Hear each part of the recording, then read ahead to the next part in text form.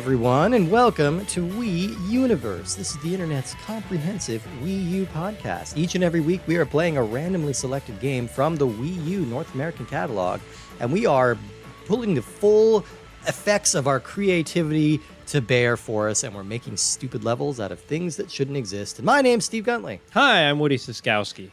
We are joined by a very special guest today here to talk about our game. Please say hello, special guest. Hi, my name's Aaron. Hi, Aaron. Welcome. Yeah, welcome. You're a Mario Maker addict. Yes, apparently. Yeah. Well, you picked a good day to be here because we're playing Super Mario Maker. Holy shit. That's what a we're coincidence. It would have really sucked if it was like Captain Toad or something. The famously terrible game, Captain Toad. Miserable game to play.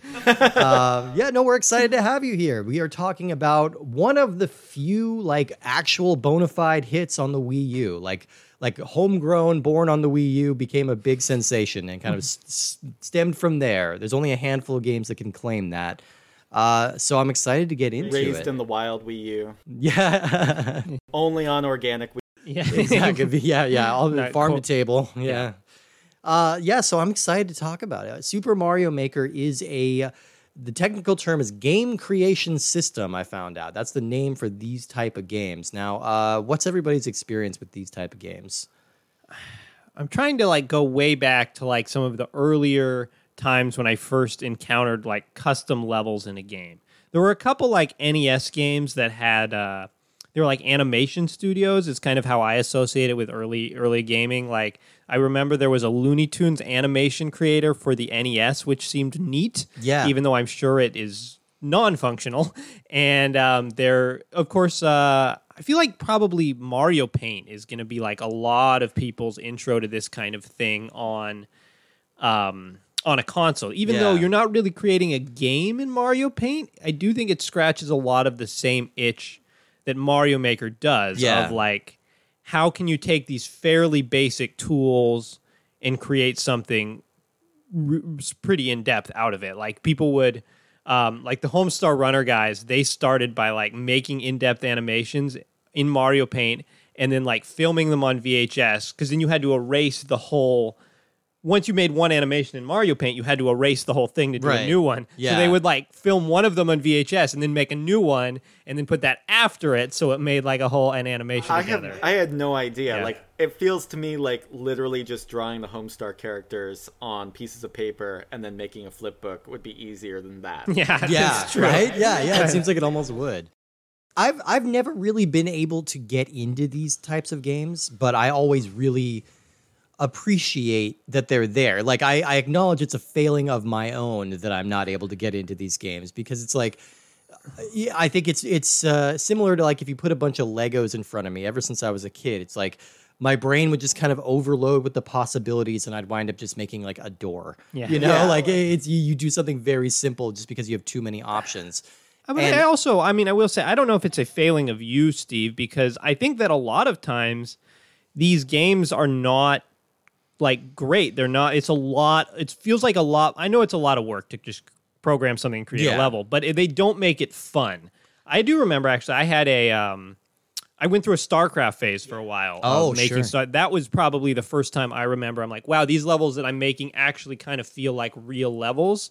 And you could even program or type in dialogue that characters would have with each other when they got to a specific part. The StarCraft level creator was incredible, especially because some people made levels using mods that they could do things that they couldn't do in the actual creator. But you could make all sorts of really interesting levels. I remember all sorts of mini games that weren't even similar to StarCraft. Yeah. I remember complicated StarCraft levels that more resembled normal things. They did StarCraft Soccer, things like that, yeah. Or there was races. There was a game where you would have infinitely spawning pieces and you could send them different parts to battle.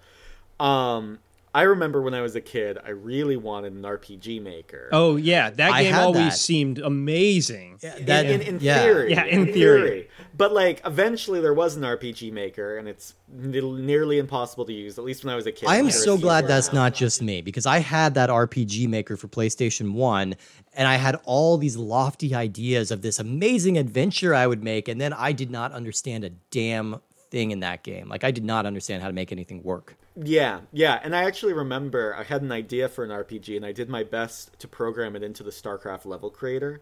and made something where like different like units joined you as you went on, like it was not good, but like sometimes you wanted like an easy to create thing that you Well, yeah, but like that just goes to show that what matters is like the quality of the level creation tools. Yeah. Because like the StarCraft level creator shouldn't be able to create as good of an RPG as something called RPG Maker. Yeah. But the fact that it's so much more intuitive to use means that you're going to go with that instead of the thing that's designed for RPG Maker. And I think what I'm thinking about here, or if you think about like MOBAs, which started as like a Warcraft 3 mod, and like League of Legends is like the biggest game in the world. Yeah, we have to point out that League of Legends is literally someone who got really creative on a level For Warcraft 3. Oh, is that- I didn't even know so that. Warcraft 3, you know, again, trailing on from like those StarCraft creativity, people like took a mod for Warcraft 3 and turned it into Defense of the Ancients, which became this very popular multiplayer game mode, which then birthed this whole MOBA genre. And so I think that a common thread here amongst like game creation software that has really worked and stuck with people is the internet. Yeah. Like when you're just at home making something on Mario Paint or whatever you have, you're like, this is really cool, but there's not really any way to share it, or I'm not getting ideas from anywhere else. Like shared community is what breeds creativity. The internet is a built-in audience to show off your hard work, and so it means that some people out there will put in a ridiculous amount of time because they know that they'll be able to see other people enjoy it. Yeah. And it's like a place to get and share ideas. So like if somebody does something, you're like, oh, that was really cool and creative the way you took it, but I could do it better. And then you're going to build on that. Because like RPG creator, let's say it was intuitive. Let's say anyone who was our age at the time figured out how to use it at all, or drew their own sprites. You finish your RPG, you save it on your PlayStation 1 memory card.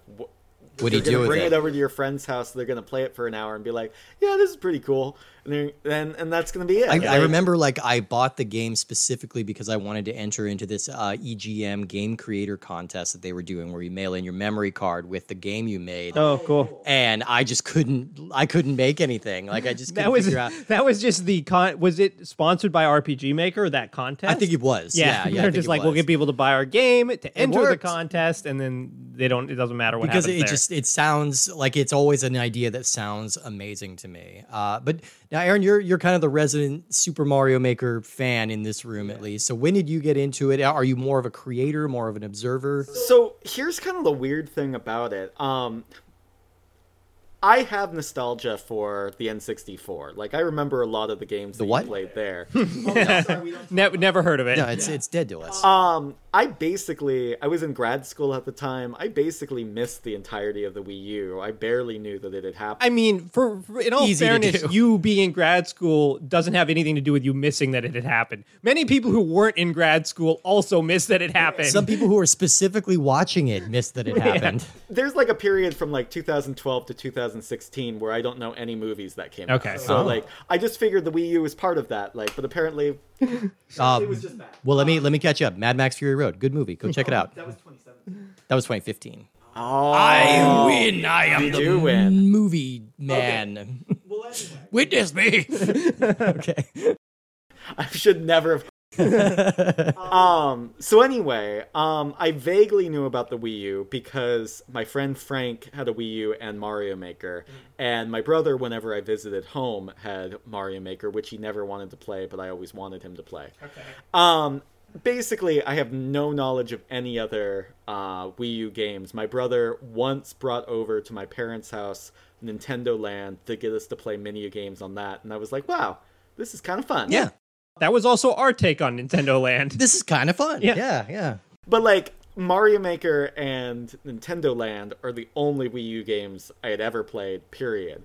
And like, to me, the Wii U was a Mario Maker system. Like, that was the only game on it worth playing, the only game on it worth getting. And I, of course, never got a Wii U. But the other thing that's interesting to me is I have watched hundreds and hundreds of hours of people playing this game online, and I still do. And that's something really unique for this game, especially because You're not like usually a Twitch watcher, right? This is the only game I've ever watched on Twitch. I originally watched it because I wanted to see what sort of creative levels people could make out of Mario, and I love especially the original Mario. And I found somebody who was doing one-screen puzzles, what they call them, just a very complicated puzzle using only one screen.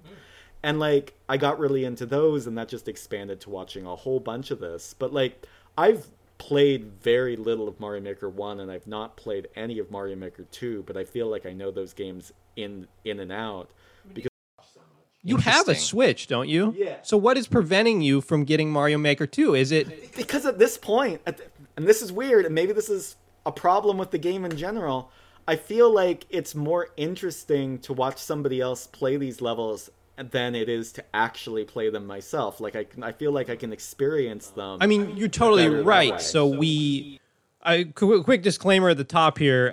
Steve's Wii U does not connect to the internet. No. That's just a lost cause. Yeah, It's I just actually, not- I want to put this Yeah. out to the audience too. Write in if you have CenturyLink and a Wii U. Let me know. Are you able to connect it? Because apparently that's the issue. It's like the whatever my IP just isn't working with it. But anyway, continue. Yeah, so the end result is we didn't get to play this game on the internet. And we know, like, this game is designed for the internet. but also the servers are down on this game. But As of March, they're Sure. down. No, the servers are such that you can not upload any new games, but you can play games that have already been Oh, you still uploaded. can. Okay, okay. That's how it's right now. So, but we did then watch some videos that Aaron had pointed out to us on YouTube because, like I said, that's part of the experience is seeing how people play these games and what the levels are. And some of them are just outrageously hard. Yeah. And so if they're amazing to watch, but you're like, if I had just played this, I would just die within the first half a second because there's something most of these levels, you just start falling through the air right from the start. You're not on a platform. And so you immediately, every time you restart it, you're just dead. Yeah. Dead. And so, like, you're right. It's not fun to play because you just would be playing it for 3 minutes. You'd be like, fuck this. Yeah. And, like, Yeah. but to actually watch someone go through it, you're like, wow, it's amazing the care and attention that was put into this design. It's the same reason, like it would suck to like train and work really hard to be in the Olympics, but watching the Olympics Yeah. is great. I can just eat Well, popcorn. and there's so much garbage on this game because so many people have made bad levels. But there are good, like, we watched Mecha Bowzilla, which is a very creative level where someone invented a Bowser like mech that chases after Mario, made out of just little pieces of things. Yeah, in they the have to game. keep finding ways to go inside of this thing to destroy it. It's really cool. And like that sort of level is hard to find unless you have the internet that told you, hey, this is a great Oh, level. because here's a creator that you trust who's sharing it, or it has millions of views, so there must be something there. Or there's a streamer who has played it. And that's how you find levels in this game because the level search option is really awful. And so you either play like mountains and mountains of really bad levels, or you watch someone playing a creative level. And I don't feel like I lost anything from not playing Mecha Bowser. Because you know how Mario feels and like how those would play. And having that understanding of the game's mechanics like really emphasizes how impressive it is that people can get through it. So I agree with you. Like I am not a YouTube guy. I'm not a Twitch guy. I have trouble just sitting down and watching YouTube videos, but I will absolutely watch Mario Maker videos like as I'm going to sleep because they're fascinating. They're very calming and impressive in a weird way. Kind of, just seeing what people come up with and seeing the sheer amount of insane skill needed to get past them is crazy to me. Yeah, it's a cool balance for sure of the different directions that people can take it. And I think it all and even though this game for the Wii U is to some extent kind of irrelevant at this point, because Mario Maker 2 does everything that this game does, just with more features, Yeah. and still has active servers you can upload things on, that it did all start here. It did, Like, which is not nothing. Let me take us back a little bit. I want to talk a little bit about some the other far year of 2015. even further back. We're Oh. going to go back to the very first game creation system. Oh, okay. Which was 1982's The Arcade Machine for the Apple II. It came from Broderbund, and it basically just allows you to make your own version of Galaxians. If you Okay. know Galaxians, it's just a row of alien monsters, and you get to decide which alien monster goes in which row. It's slightly more interesting Space Invaders and slightly less interesting Galaga. Exactly. Perfectly put. Yeah. Perfectly put. Yeah, but you can kind of make your own. And it was very basic, but it did kind of establish the template for what this type of game would look like. And that is giving you the tools to make a game without having any kind of development background or knowledge of computer languages or anything like that. There were a lot of early variations on this for early home computers, including War Game Construction Kit, Pinball Construction Kit, and the awesomely titled Gary Kitchen's Game Maker, based off of Gary Kitchen. After the release of Excitebike for the NES in 1986, that's kind of our first real track editor that kind of took off. And then more and more you're seeing elements of this being worked into proper games themselves rather than being standalone game creation games. So like, and they proliferate. We've been talking about Tony Hawk on our Patreon. A lot of Tony Hawk is a pretty amazing level editor. Lots of creation tools and things like that. Very quick aside, there's all these Mandela effects things that have come through on the internet of people remembering something very different than the actual reality. I feel like I want to commit one here is Excitebike being a 2-player game. Not a 2-player game. That's what I mean. Yeah. But I feel like most people will remember Excitebike as a 2-player game, and then when you actually boot it up and you're like, oh, this game is 1 player, it's going to throw people for a loop. Aaron gave me a face there. Well, granted, I've never played... The only Excitebike I ever played was on the original brick Game Boy.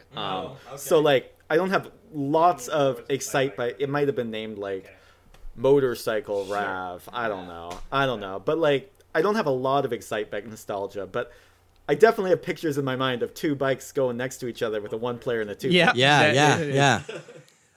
So the titles that were just kind of standalone game creators became a little more niche. We already talked about RPG Maker, and I think that was from Atlas. And we also got a Fighter Maker for PS2. It was one for PS1, I think. There was 2. I can't imagine. That game's got to be such a mess. Like, how would you if they can't make like a basic top-down like Dragon Warrior style RPG? How are they going to make a fighting game? And I just want to say that I was so sad when I found Legend of Mana for the first time, which was just remastered, and on the back of it says, and you can put the locations in any place to create your unique story.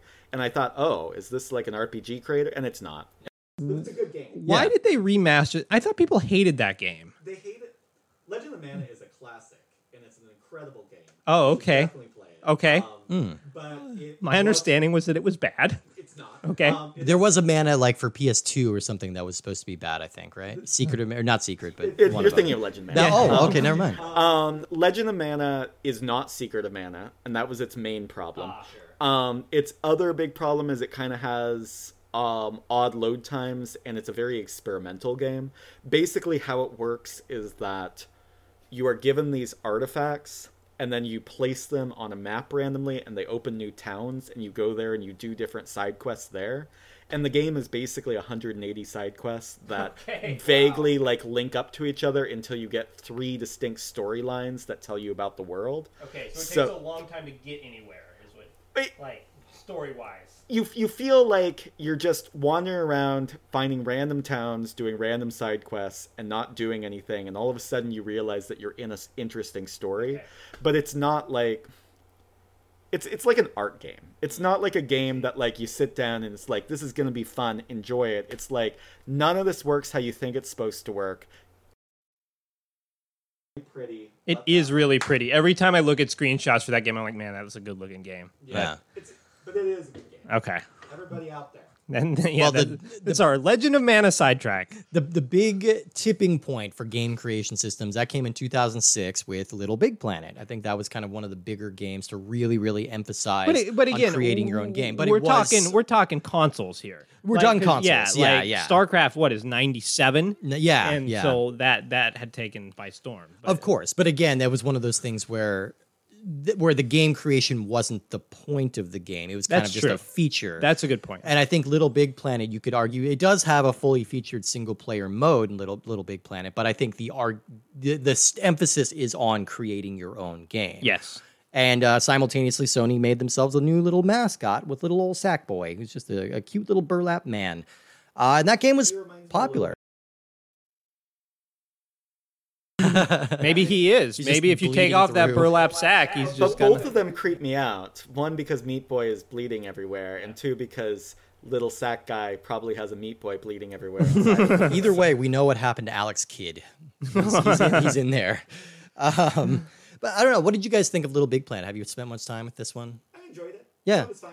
It's cute. It's charming. I think the game creation elements of it are a little more convoluted than the ones we see here in this game today. and I could never really get quite as into it, I think, just because the physics of that game are a little floaty. Yeah, the platforming itself is not all that involved. Its graphical style is also not that different, so I kind of felt like no matter what level I was playing, it all kind of looked brown. And so, like, I think for a level creator system, you really need a lot of different colors so that things look distinct from each other, so that you know what's different about each level. And Little Big Planet, like, every level felt fun. I enjoyed. And it also had kind of a 2.5D interface, which made things a little confusing, like when you were laying out your track. Like you had to do 3 levels that you were working with. But it was deep, and you could post all of your creations online for people to play, and that was kind of a big influence on this game, you know? Is that franchise dead? The last one was Little Big Planet 3, and then I think there was like a kart racer, and then PS5 has a Sackboy game. It's just like a platformer. Doesn't exist though. Yeah, the PS5. Yeah, no. Apparently, the best-selling system in the world, and no one has one.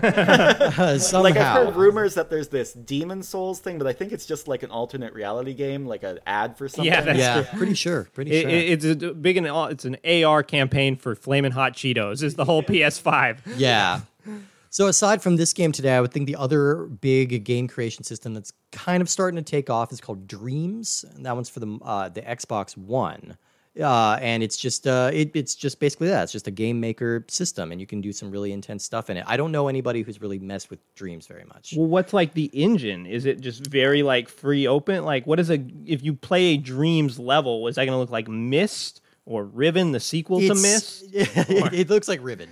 Doesn't look like Myst. It looks like Riven. Are those the only games that you can imagine creating? Correct. I can only imagine creating Riven and Myst. Let me see. So yeah, Dreams, it's not currently on Xbox One, or it's PS4, excuse me. It's exclusive to PS4, not Xbox. I'm not entirely clear on what this game is, to be honest. Like it's When you boot it up, there's like a Clippy, and it says, "What game would you like to make?" And it says, "Myst, Riven, Banjo-Kazooie." the big 3. Or Shadow the Hedgehog. That's DLC though. You have to pay extra for that. And Shadow the Hedgehog was disappointing. It was just Banjo-Kazooie, but with guns. Yeah, exactly. Think of how many guns they can carry. Shadow the Bear plus Shadow the Bird. All right, let's finally talk about this game today. Super Mario Maker, released September 11th, 2015, developed and published by Nintendo, also released on the 3DS. Mad Max was burning up the movie theaters. It just happened in the year 2015. 2015, everyone. Nintendo had been playing around with the idea of a game creation system ever since the early 90s. In fact, that's what Mario Paint started life as before they realized they had some kind of limitations to what the Super NES could do. And they basically made it just MS Paint plus Music Maker thing. They had some interesting stuff in Mario Paint. But Nintendo patented the idea. Before you badmouth or just dismiss the interesting stuff in Mario Paint, I got about 6 trivia rounds out of taking downloading pop song or Mario Paint versions of pop songs. Oh, I remember and that. And then having people have to name what the song was. That was a fun one. Yeah. And to be fair, Mace the Dark Age started out as a level creator. Yeah, that's true. So Nintendo filed a patent for it back in 1994 For the idea of creation. For the idea of creation. Then they sued God. And they won. Yeah. So they basically for the idea of being able to drop in and out of your editor like you do in this game, like being able to play it and then pause and edit it and tweak it and then jump back in. Got it. But they never really kind of made that happen. I mean, that's really clever because the cursor that you use while you're creating your level is Mario himself. And so you'll just sort of drag him along the level, edit what you want, and then you can just click play and he'll just drop directly where he is and you can go from there. It's perfect. It's such a practical, intuitive way of designing. I really like how they have little ribbons that follow him so you can see where his jump was. So you can just put coins where he was jumping, or you can put a secret box to bonk him and have him die. Yeah. That stuff's super intuitive in a way that only Nintendo, I think, could have figured out. So they first debuted footage from this game at the Nintendo World Championship in 2015, and then a few months later, they did a promotion with Facebook where they got employees from Facebook as well as a handful of professional game designers to make and submit their own levels, and the winning levels would be included in the game. So we have games in or levels in here designed by Koji Igarashi of Castlevania, by Michelle Ansel of Rayman, by Derek Yu of Spelunky, and just lots of other cool things that people at Facebook came up with. Ray, the creator of Nate's Dark Age. Oh yes, obviously the one of the greats. One of the great. What else did he create? Name one of his classic games. Biofreaks. Mace the Light Age. Yeah. I don't know. Mace 2 Darker Age.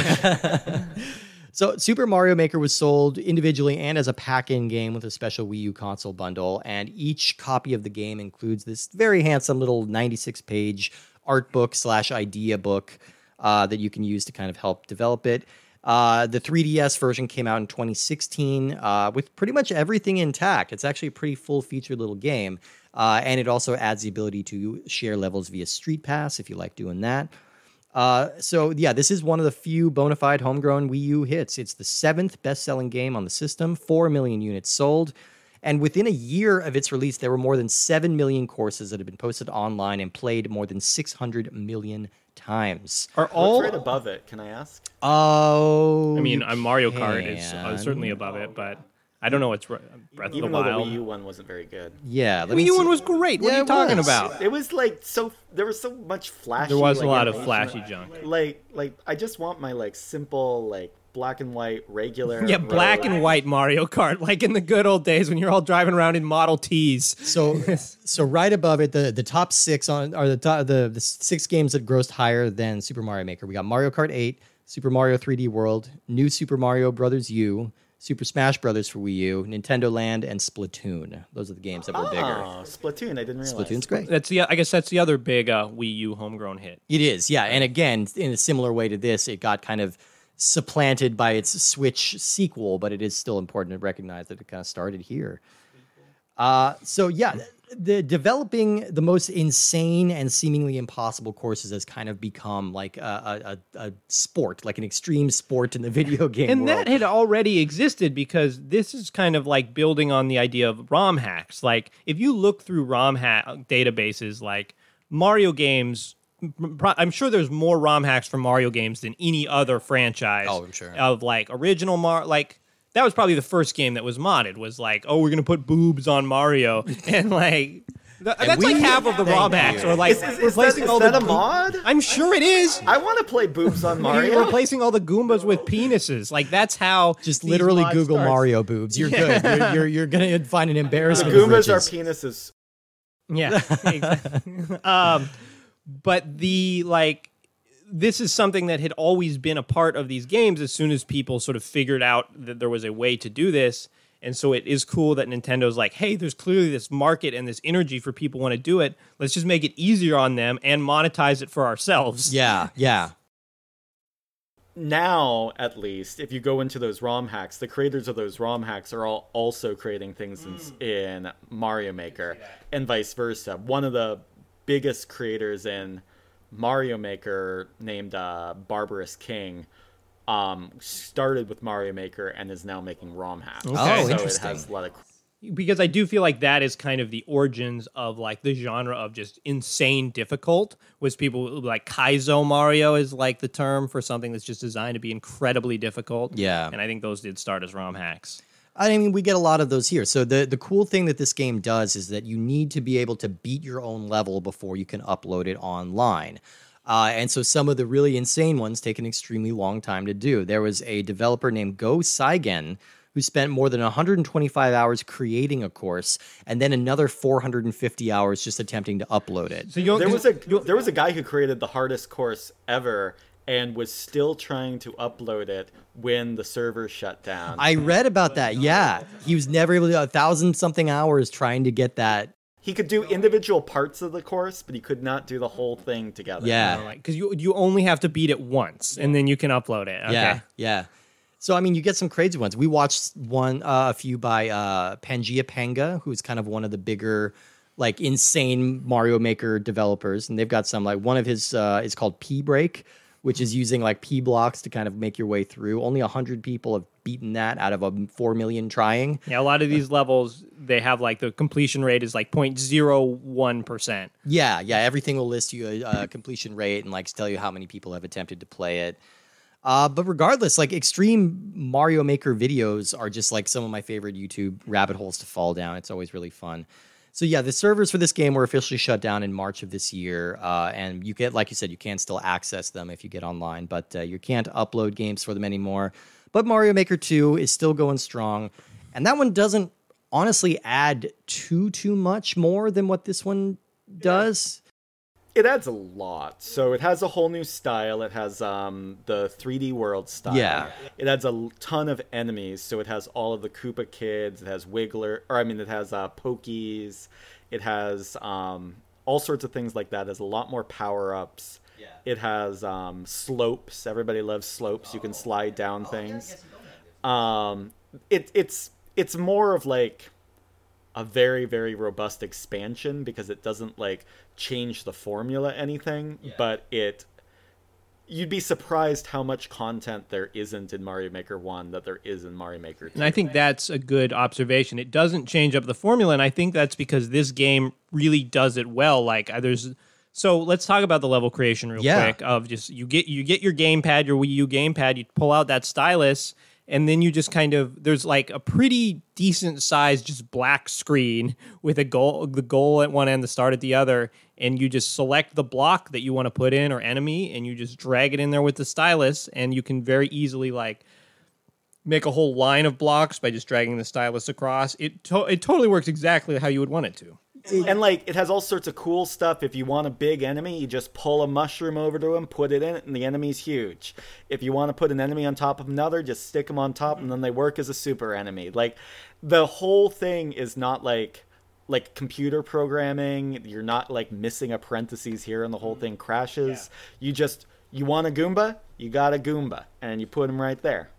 I did have a problem because no matter which style we chose, none of the Goombas look like they were supposed to. Like in the movie, they have like... Oh, yeah. Sure. None of them play the harmonica. They should look like Mojo Nixon. Yeah. Like the Bowsers also look completely off. I wasn't quite sure like why they decided to go so far away from the lore. Yeah, the source material. I know, Dennis Hopper, slimy lawyer look that we all know and love Bowser for. Dennis Hopper coked up with cornrows, as we all love him to be. Yep. I agree. Like, the game creation engine here is insanely intuitive and simple and fun. Like I said, I struggled to get into games like this, and this one just makes it so easy. It takes all the guesswork out, so really you don't need to focus on digging through multiple menus or like looking for a lot of complicated like features or things to do. It's all spelled out very easily for you. And I love that. The thing that is so cool is by starting it as like the main goal is that it's just going to be intuitive. You might think, oh, it can't be very deep. You know, like with the StarCraft like level editor, I remember you were able to like have your units move here and then like have the camera program in like a camera shift to a whole different area of the level. Like you can't do something like that here, but then you watch some of these videos online and you realize how creative people can be with the tool set that they're given. Yeah. And the secret to that, and I was reading about this at one point, the secret to that is every single item in the game interacts with every other item in a unique way. Yeah. Like back when you guys were doing a Dwarf Fortress thing, and then that's a completely different game, but like the secret to that game and all of its complexity was that every single item programmed into Dwarf Fortress interacts with everything else uniquely, and that's the same thing here. So you only have like 60 to 100 items, but if a shell bounces off of a spring, but so does a Bowser bounce off of the spring, and the spring itself bounces off of other springs, then all of a sudden you can make all of these complicated machines because each one of them works as one piece of a larger machine. So the complexity, like even though you, like you said, 60 to 100 items is not that many items that you can put in a game. No. But it grows exponentially if they all interact with each other differently. Yeah. And they really do, and you see some really weird stuff. Like I loved seeing there you can make the cannons like spit chain chomps at you, like just to make them extra crazy and make everything giant or make everything tiny or make things be inside other things that explode when you hit them. Like there's just a whole hell of a lot you can do. Now I do need to highlight the one issue I had with this game, just for our purposes on this show. So this game puts a weird kind of gatekeeping lock on your progress. It wants you to check in every day And so in order to encourage that, all of your elements and your themes and your stages are kind of meted out slowly over the course of 9 days. You have to check in once a day, play at least for 5 minutes, and then you'll get the next thing sent along to you tomorrow. These are like fairly big chunks of content. Like a lot. Yeah. But I only just started up playing this 2 days ago. So there's a lot that we just didn't see. There's just a lot that we can't see. So I like it as an educational tool. I get what they're doing. They want you to learn how to program this gradually. Like each row of items that you get with each passing day is just a little bit more complex and just a little more interesting.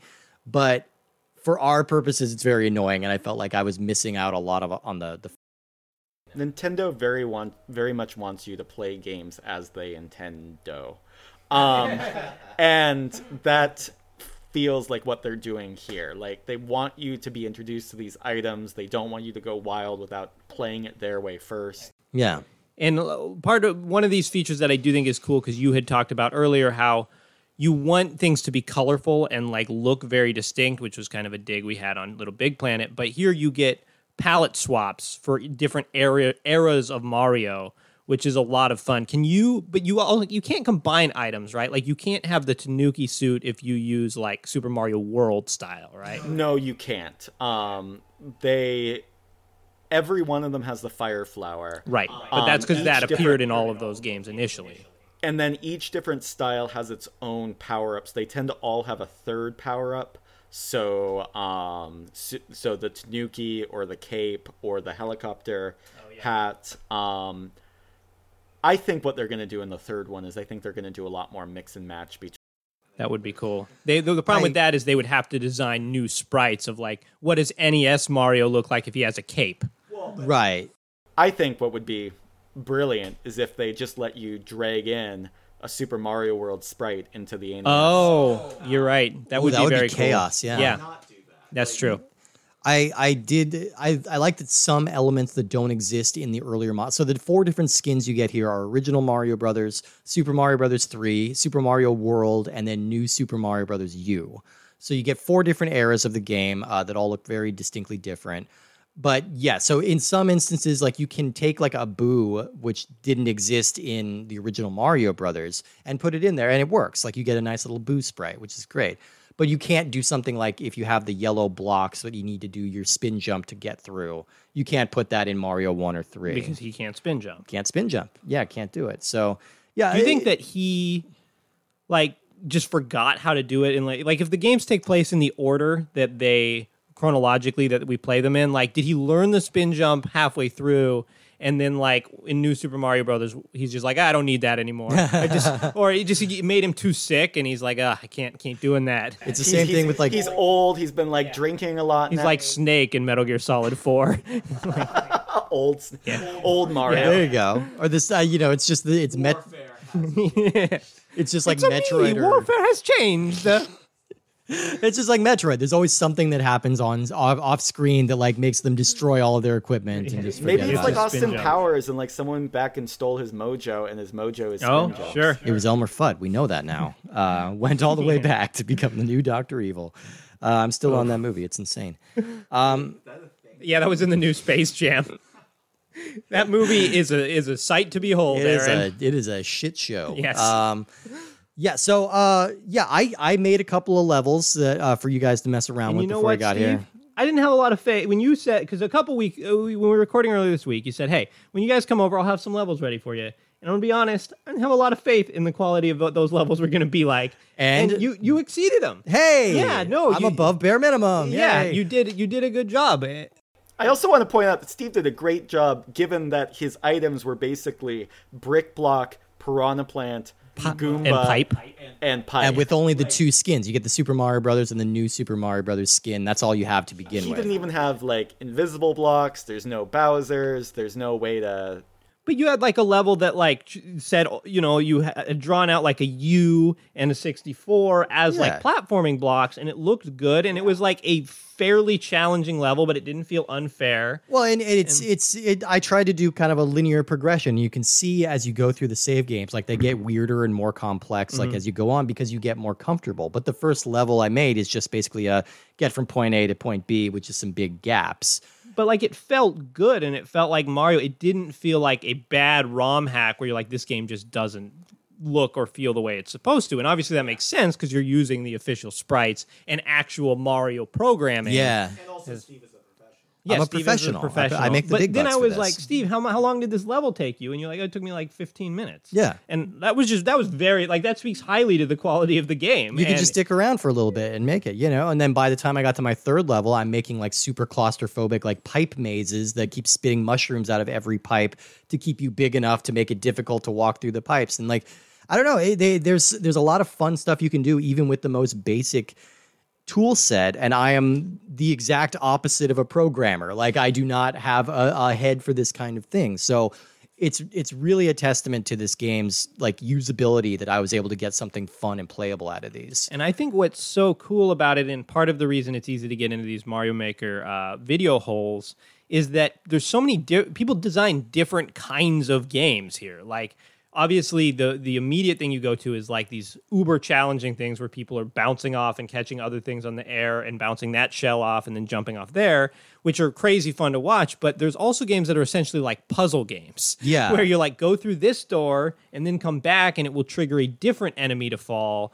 And you just kind of get stuck a lot and are playing this over and over. And it can be very like weird and trolly. Yeah. Yeah, there's this whole genre of troll games, of troll levels now, which are basically meant to kill you over and over in funny ways as you try and get further through the level by learning the proper way to do it. And it's very much like a puzzle. Like, And there's even some where you don't play the game at all. Like you just stand in one place and like the level is designed to push the screen forward, so Mario will just basically jump off a bunch of enemies in this very cool way, and you feel super cool even though you never touch the controller.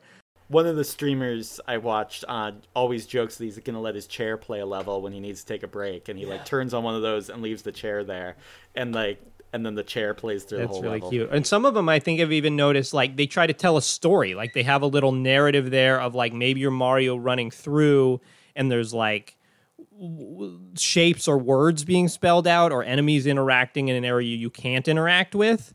So that's really cool too. Yeah. Someone just like Mario goes to the grocery store. Exactly. Yeah, which is definitely what you want to see.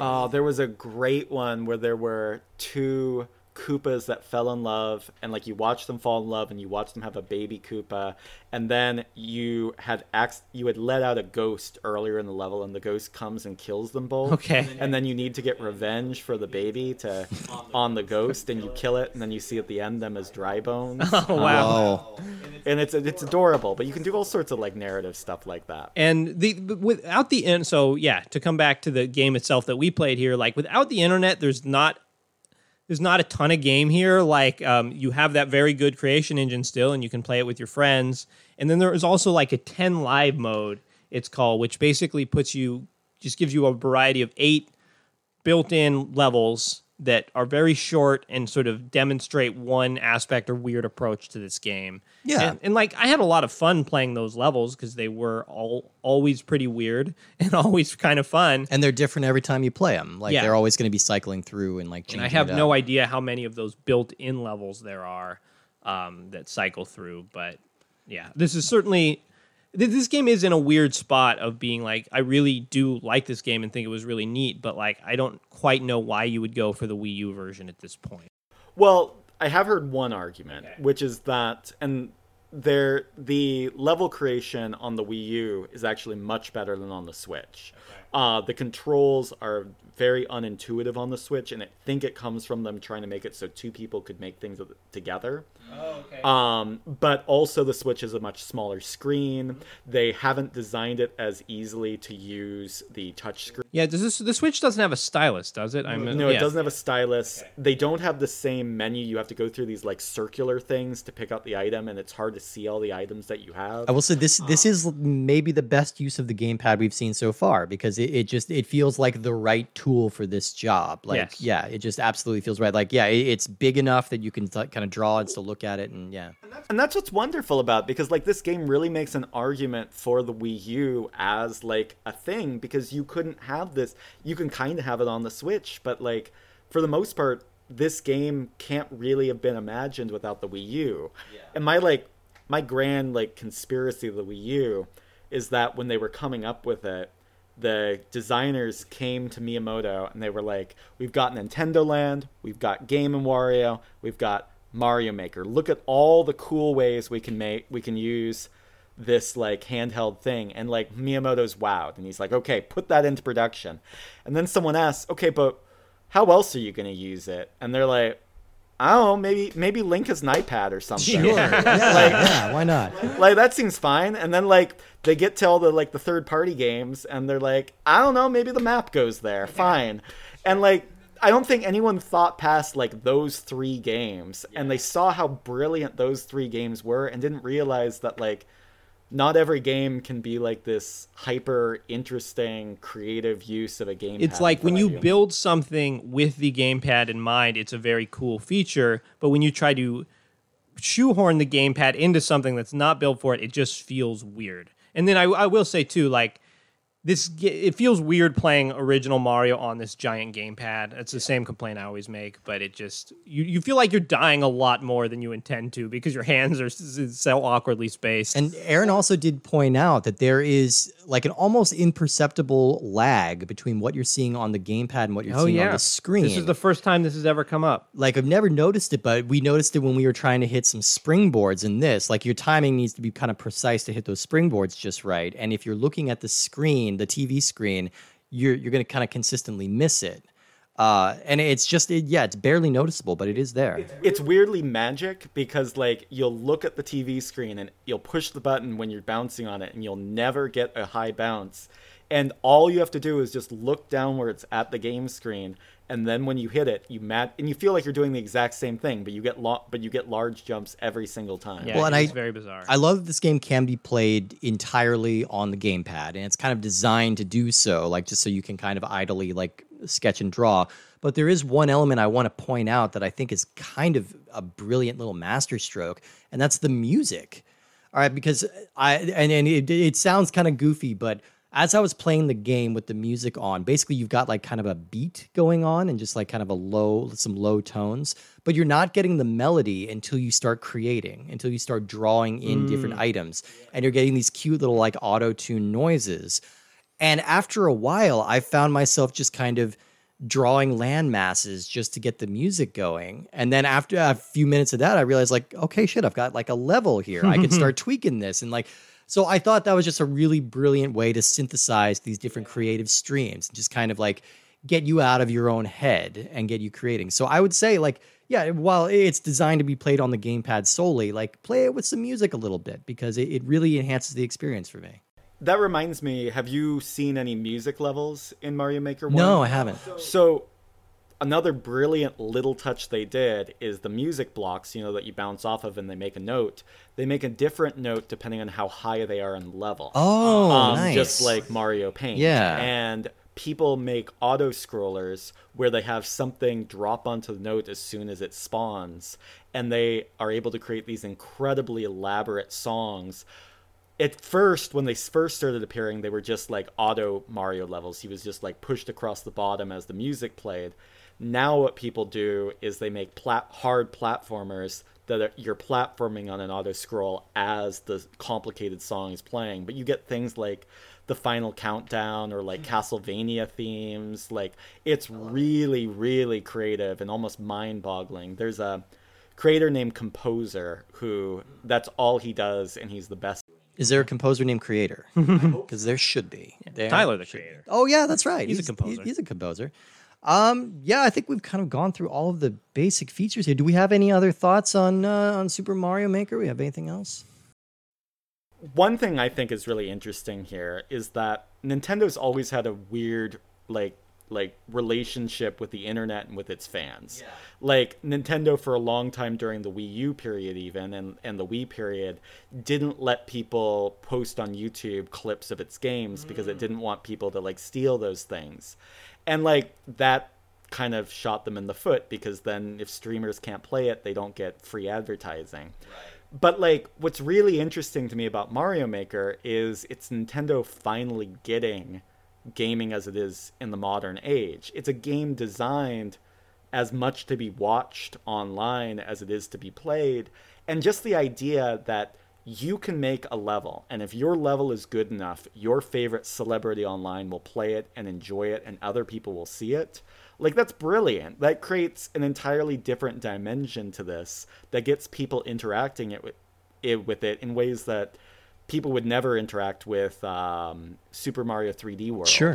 or Nintendo Land or something like that. I mean that does seem to be true. Like, that is now the dream for all companies. Is what we need to. The most important thing we can do is foster a community here, because the community will feed itself. If you have streamers that are playing it, that'll just keep people totally invested in the game. And so, like, it's community above all. And yeah, Nintendo does seem to have shied away from that for a long time. And so in some ways, it was surprising that it took them so long to make a Mario Maker, considering it seems like it would be a fairly intuitive thing. But I'm glad that it did take them this long, because they really did do it right. And it's like you're pointing out, like, now every game wants to have that sort of community. Then that's why you get the bullshit like multiplayer on Metal Gear Solid 5. Yeah, exactly. That, like, no one wants to play and no one has an interest in playing, and yet for some reason they spend hundreds of development hours Instead on of finishing the actual story. Yeah. Or like Final Fantasy 15 did the same goddamn thing. They had that online multiplayer thing that could have just been an extra chapter in the game that would have finished that game. Yeah. Well, I really enjoyed my experience with Super Mario Maker. Let's move on to our rankings and talk about that a little bit. So yeah, each week we are ranking the different games that we have just played. I will kick us off with this with maybe a hot take. I don't know. I think this game is fantastic. I think any game creation system that gets me involved in it and gets me actually kind of thinking like this is really cool. I love the creativity that it's fostered. I love the idea. I love the intuitiveness of it. And granted that this version is a little hamstrung by not having the internet, but I think you are still seeing just a huge amount of creativity here. It kind of warms my heart. I'm making this number one. Nice. I'm making this my new number one. Sorry, Shovel Knight. Your reign of terror has ended. You are now number two underneath Super Mario Maker, the current best game on the Wii U. Whoa. You know what, Steve? You've convinced me. I'll go number one, too. Yay! All right. Yeah, like Super Mario 3D World, it's a fun Mario game. Yeah, I had a nice time playing it, but not necessarily like... I wouldn't watch YouTube videos of it. I wouldn't be excited by the creative potential of people. Like, I don't know. It's like, I guess I would rather, if I had to just play levels of games, I guess I would rather play Super Mario 3D World. Mm-hmm. But this game is such like a more fully featured thing of like, it's just, the concept is exciting to me. And it's exciting to think that, oh, here's something that they'll build upon in like, they're going to be making Mario Maker games for ever. Oh yeah, and it's always cool when Nintendo hits on a new franchise and a new thing that they can do with it. Yeah, and it's just going to get kind of cooler and more refined and weirder from here, which is great. I'm excited by the possibilities of what's going to come with this series. Maybe we'll get Mario Maker Ultimate, and they'll just keep adding characters from other franchises in until there's 100 characters, and Kazuya's throwing them all off of a... I mean, that would be kind of awesome. I mean, it's Mario Maker, but every Nintendo character. Yeah, I mean... Mario Maker 2 has Link in it. So I mean, that's what we get eventually, right? Just Nintendo Maker, and you can just pick, like, you want it to Let's be face it, it'll just be Fire Emblem Maker. Yeah. It's just, No one actually plays Fire Emblem. Yeah, that's your other hot I think take. that people sometimes talk about Fire Emblem. Some people lie that they have played Fire Emblem. No one actually plays Fire Emblem. every one of them. Yeah. Yeah, sure you have. It's just an in-depth money laundering scheme. No, I have also played a lot of Fire Emblem. Yeah. Did you have anything else, Aaron? I would say, I mean, it's my only game on the Wii U, but I feel like it's also the only game on the Wii U. So, like, I think it's hard to not say that it's number one. I feel like it's the game that justifies the Wii U's existence. I feel like it was the only reason I had ever even considered buying a Wii U. It has a game that is, like, near limitless content, and sometimes that's dumb, like in Metal Gear Solid 5's case. Like, you don't always need infinite content out of a game, but I do feel here it's a game that you could keep playing over and over and over and still getting enjoyment out of it. Most definitely. Well, Aaron, thank you so much for being here and for lending your expertise. We really appreciate it. Do you have anything to plug or promote? Anything you want people to check out? So if you are into extremely niche discussions of beta Pokemon development... I have no idea what you're talking about. I have a website called the Cryptodex where I go through the early designs that were leaked of early gold, silver Pokemon. I'm sure there's like maybe one person out there that even has a... I'm guessing after this podcast, there'll be two. Yeah, there you go. I bet there's one person who listens to this who is very interested in early designs of Pokemon. So I've got that. I'm a doctor of history, and So if you're interested in history, check that out. I guess my point is like, here's my dumb like hobby on the side that I'm gonna use my like 10 years of training in history to look at like obscure design documents for Pokemon that were bad in the first place, never made it into the final, and tell you little stories about them. So You might have three, because I'm definitely going to check out this website too. It sounds pretty fun. My favorite early design that never made it was Fucky, the Pokemon that's dumb. Yeah, they scrapped that one. I don't know why. Fucky the Pokemon that fucks. Its evolution was not good. That was a way that worse one was one. way That was way worse. worse one. My but- question is, how many? I imagine that there's a lot of Pokemon that started on that chopping room floor that have made it into little later games. Or like, what if we had a keychain as a Pokemon, or what if a Pokemon was an ice cream cone? And they're like, no, that's terrible. And then like 5 games, and they're like, well, what about that ice cream cone Pokemon? It sounded pretty good now. Oh, man. All right. Well, thank you, everybody, for tuning in. We are Ultra 64 Podcast on all the different social media sites. Tune in next week. Oh, there's no Prince Valiant this week? Oh, there could be. Well, there could be Prince. Yeah. It's right behind you, my friend. I mean, we're time shifted, so we're just going to have to remember not to record one for our episode from last week that we're ahead of. The fans need this. And So do you actually enjoy the Prince Valiant? It doesn't seem like a waste of everyone's time. well, I mean, like... Yeah, but I guess the same could be said of the podcast as a whole. Of all podcasts as a whole. Ironically enjoying it or actually enjoying it, but I definitely am enjoying it on one level. We should really bookmark this book, because it's getting much harder to remember where the hell we are. make up our own comic, and like you could just narrate something, and Woody and Steve could make like wind noises. Sure. And then like Okay, I don't here, think anyone would be Acclaim for my wiser. Foley work. Yeah. I think we're here. We're at the Witch's Hovel. Aaron, do you want to read Prince Valiant? I would love to read Prince Valiant. Okay, it's this one on the right. Yeah. Okay, it's made by Harold. And he should tell. I think it tells us what happened last week, right at the start. Previously on. Previously, Prince Valiant was attacked. It says is attacked, but I'm putting it in past tense for ease of listening. It would be confusing without that. Prince Valiant was attacked by a strange monster that he beat severely. Did we already do this one? Maybe. I think it's the next one. Oh my God. This is death. This bit is dying. For what it's worth, the podcast has ended. Feel free to stop, friends. Prince Valiant, while exploring the fens, invaded the domain of Horit, the witch, and was, this time it is in past tense, I'm not really sure whether, anyway, and was attacked by her son, the monster Thorg. Thorg was terribly beaten, and 3 days elapsed before Val returned him to the starving witch.